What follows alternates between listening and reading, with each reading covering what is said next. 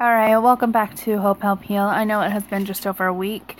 Although things have been a little hectic and jumbled in my life, that does not mean that I have forgotten about this podcast. I actually have written down a few different articles, and I was debating on which one to go through with.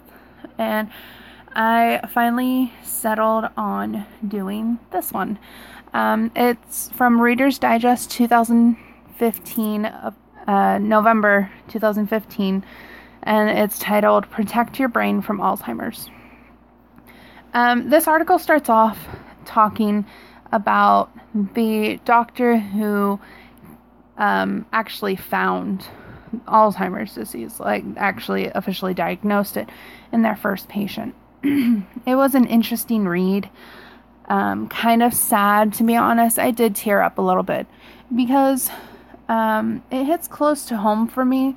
While not family by blood, I do consider this one person a family member to me. And having to see this person struggle with their life because of the denial of the disease, as well as continuing their current lifestyles, it's not a happy thing or a comforting thing to have to deal with, especially when you're kind of an outsider in the family and you don't really have a say in how things go. So you just kind of have to sit back and experience it and kind of hope for the best. But the reason why I was drawn to the story is because of this sort of family member of mine. Just by doing simple tasks, you are able to help prevent the onset of dementia, which comes along with Alzheimer's, or I believe it was said to it can come along with.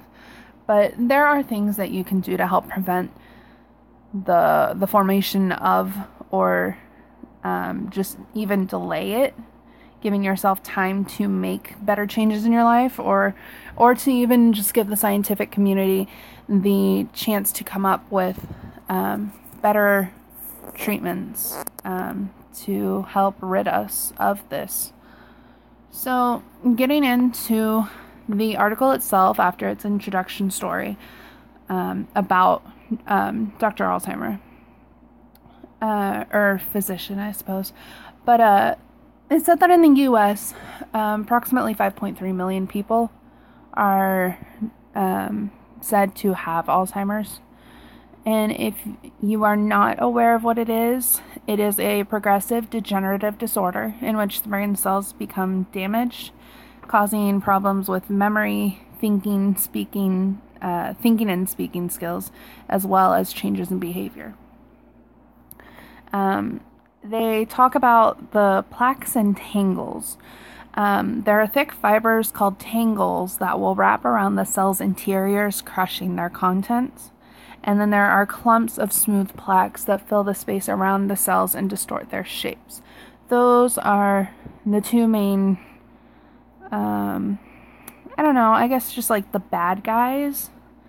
They're the main, we'll just go with that. They're the main bad guys of Alzheimer's. Drug or technological treatment are not that good right now. But there's always hope. The science world is always looking for new ways to do things, improvements, treatments, other ways to just make our world better, healthier, happier, stronger. And so it's always best to hold out hope for everything, and that is one thing that I do like to hold hope for. While there are not really a lot of drug or technological treatments available for Alzheimer's, there is a growing and impressive body of research that shows lifestyle habits that can dramatically reduce your risk. And that is a really awesome thing to think about.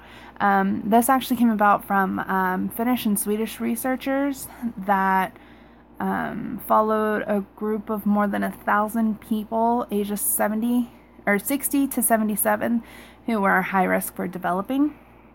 And what they did is they changed their habits, including nutritious eating, regular exercise, and intellectual pursuits, which were said to create a 25% better performance on their tests of memory, thinking, and problem solving. And it also helped to delay their dementia diagnosis by 2 years and reduce prevalence by 25%. So just being able to hold off on some of the kind of scary parts of it, even that alone can help a person out a lot. Just trying to keep their mind healthy. They say that your brain is a muscle just like any other. If you don't lose it, it'll get flabby, it'll get weak. If you keep working at it, even just a little bit here and there, you can help keep your brain strong and functioning as it's supposed to. In that study, though, they did state that if they had started earlier in life, their findings may have been even more dramatic than what I just previously stated. So there are habits of people who prevent dementia. If they do them regularly, it's said to help lower the risk of developing cognitive decline.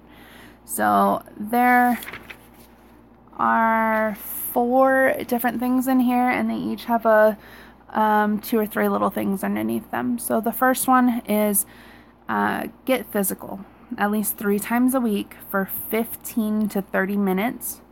One of the examples that you could do is try to do like a mile a day, or you can try dancing. Just, even when I was working this one gig this summer, I had 3 hours in between shifts, but instead of driving half an hour back home to drive a half an hour back, I stuck around the school. I would walk around. During the month of June, I was doing a squat challenge. It was actually a repeat squat challenge, but, just keeping myself doing things. And with my migraines and whatnot, my physical therapist had told me to do certain exercises. So during my downtime, I took it upon myself to make sure that I was still doing the necessary things to keep my own personal issues at bay. So then moving on to number 2, it was eating antioxidant rich and anti-inflammatory foods. Now, this is one that I can completely get behind because anti-inflammatory, my mind automatically went to Indian food. So with that, there's a lowered risk of Alzheimer's disease by as much as 53% over nearly 5 years during this testing that they did with the Rush University Medical Center in Chicago. Some of the things that they incorporated into the diet include leafy greens, veggies, nuts, berries, whole grains, fish, poultry, olive oil, and wine. Yes, they even introduced wine. That was ridiculous. But if you another thing you can do is you can severely restrict your red meat, your butter and margarine, cheese, sweets, desserts, fried food, and fast food. So pretty much just getting rid of the bad and then pulling in a lot more good. One of the examples that they had was that in a study of 3,718 people ages 65 and older, those who consumed more than 4 of daily servings of veggies had 40% slower cognitive decline. One of the other little notes that had underneath was to spice things up. Curry and turmeric. Curry and turmeric, they both contain curcumin, which helps reduce the risk of Alzheimer's, as well as cancer, arthritis, and depression. So that's 4 different things right there. It reduces your risk of Alzheimer's. It can help with cancer, arthritis, and depression because it is an anti-inflammatory. And that is something that I actually would take as a gel capsule, or not a gel capsule, but I would take it as a capsule. We have a turmeric curcumin pills, and they work wonders. I used to have hip bursitis, and they had prescribed me meloxicam, and it was fine, but I wanted to try to get off of prescription drugs. So, with the help of my boyfriend, I actually got into more natural routes. And another way that we helped with that was to introduce my palate to Indian food. It was not fun, I will tell you that. I am one of the worst Hispanics ever. I guess I used to love just chowing down on chips and salsa all the time. It doesn't matter how hot it was. My tongue has gotten way more sensitive since then. It has taken me a lot to gain a better taste of Indian food. And now that I have, it is fantastic. I can handle the heat to an extent. I can't do the really hot stuff, but I would definitely recommend, if you have any issues with like arthritis or other joint pain or depression, I would highly recommend maybe trying out Indian food if you've never had it before. Adding a little turmeric or curcumin to some dishes, or even taking it as a pill just daily. It can work some miracles. Like, it really can. It helps with a lot of pain that I go through daily. So then moving on to number 3 is making time for friends. It said that you have a 70% lower rate of cognitive decline over 12 years by making new friends or having some dinner parties. Those are some examples of what you could do. That one, it wasn't as long as the other ones that I have or will go through. But I definitely would agree with that, like how that first point mentioned, or no, sorry, it wasn't the first point. It was one of the other points that's coming up later. It's, keeping your mind busy. You need to keep your mind going.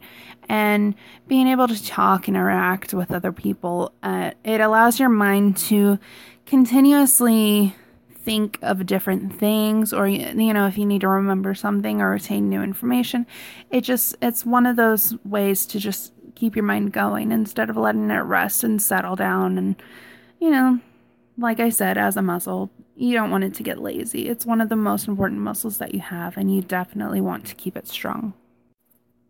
All right, and I guess as I was getting ready to do, the next point is actually they exercise their brains.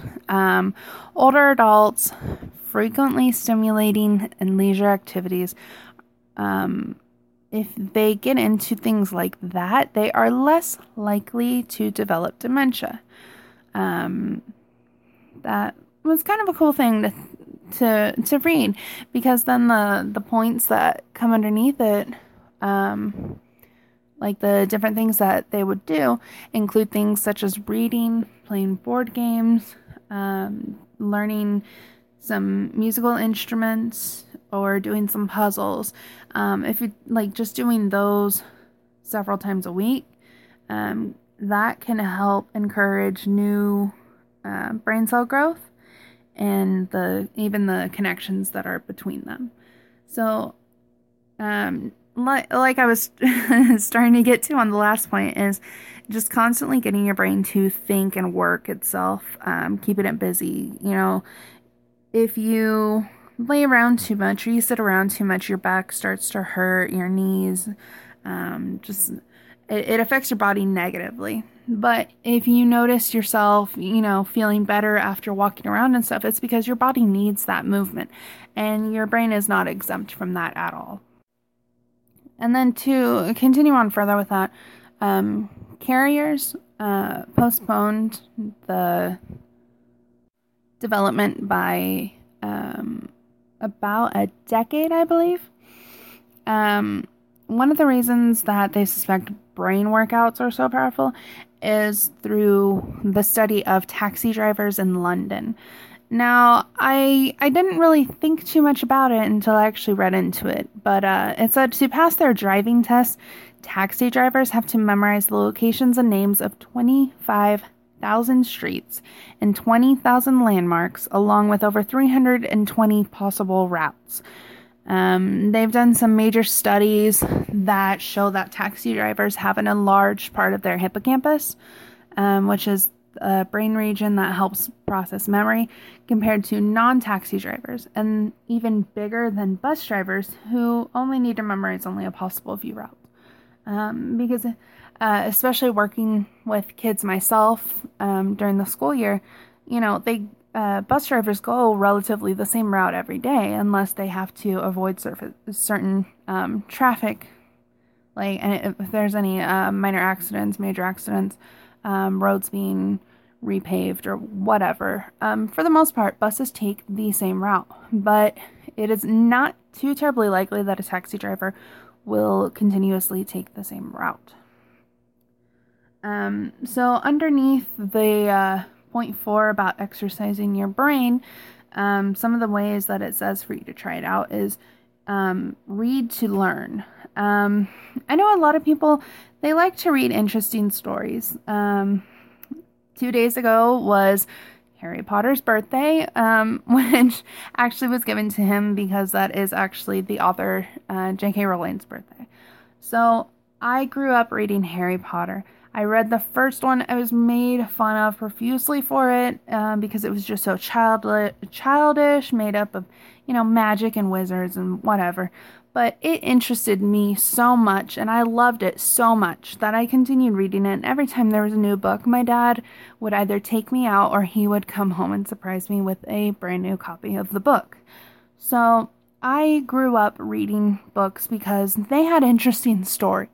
Yes, I learned things, but I wasn't necessarily reading to learn. I was reading for entertainment purposes.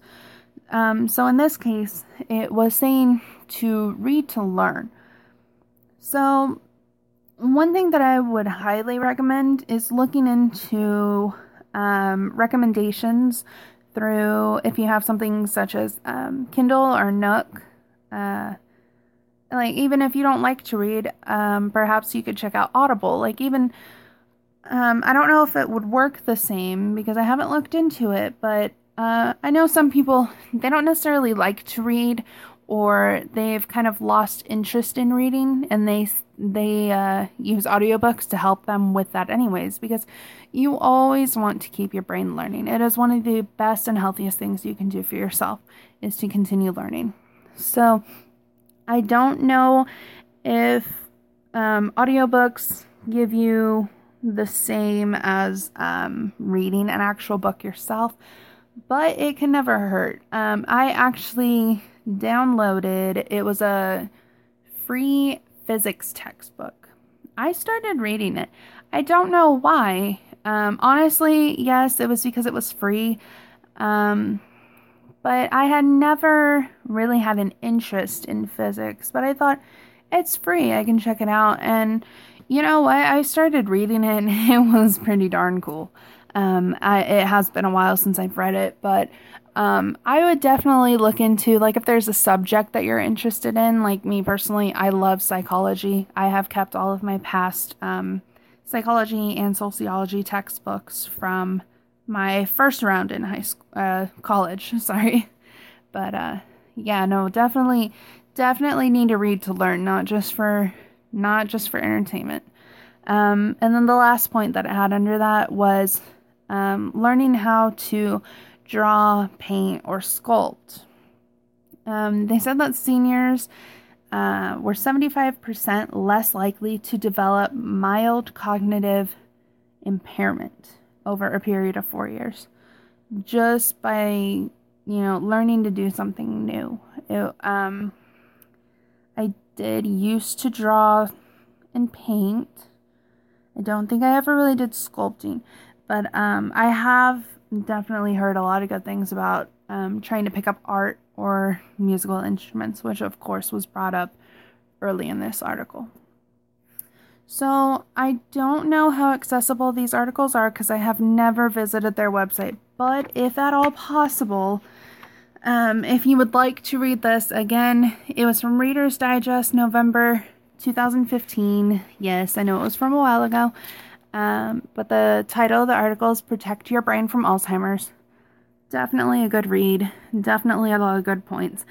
Even if you don't fear or even know that Alzheimer's runs in your family, these are definitely a lot of things that you can incorporate into your life. Healthier eating habits, picking up new hobbies, just communicating with friends every once in a while, just making sure that you keep those connections well and alive in your life, can actually keep your health well.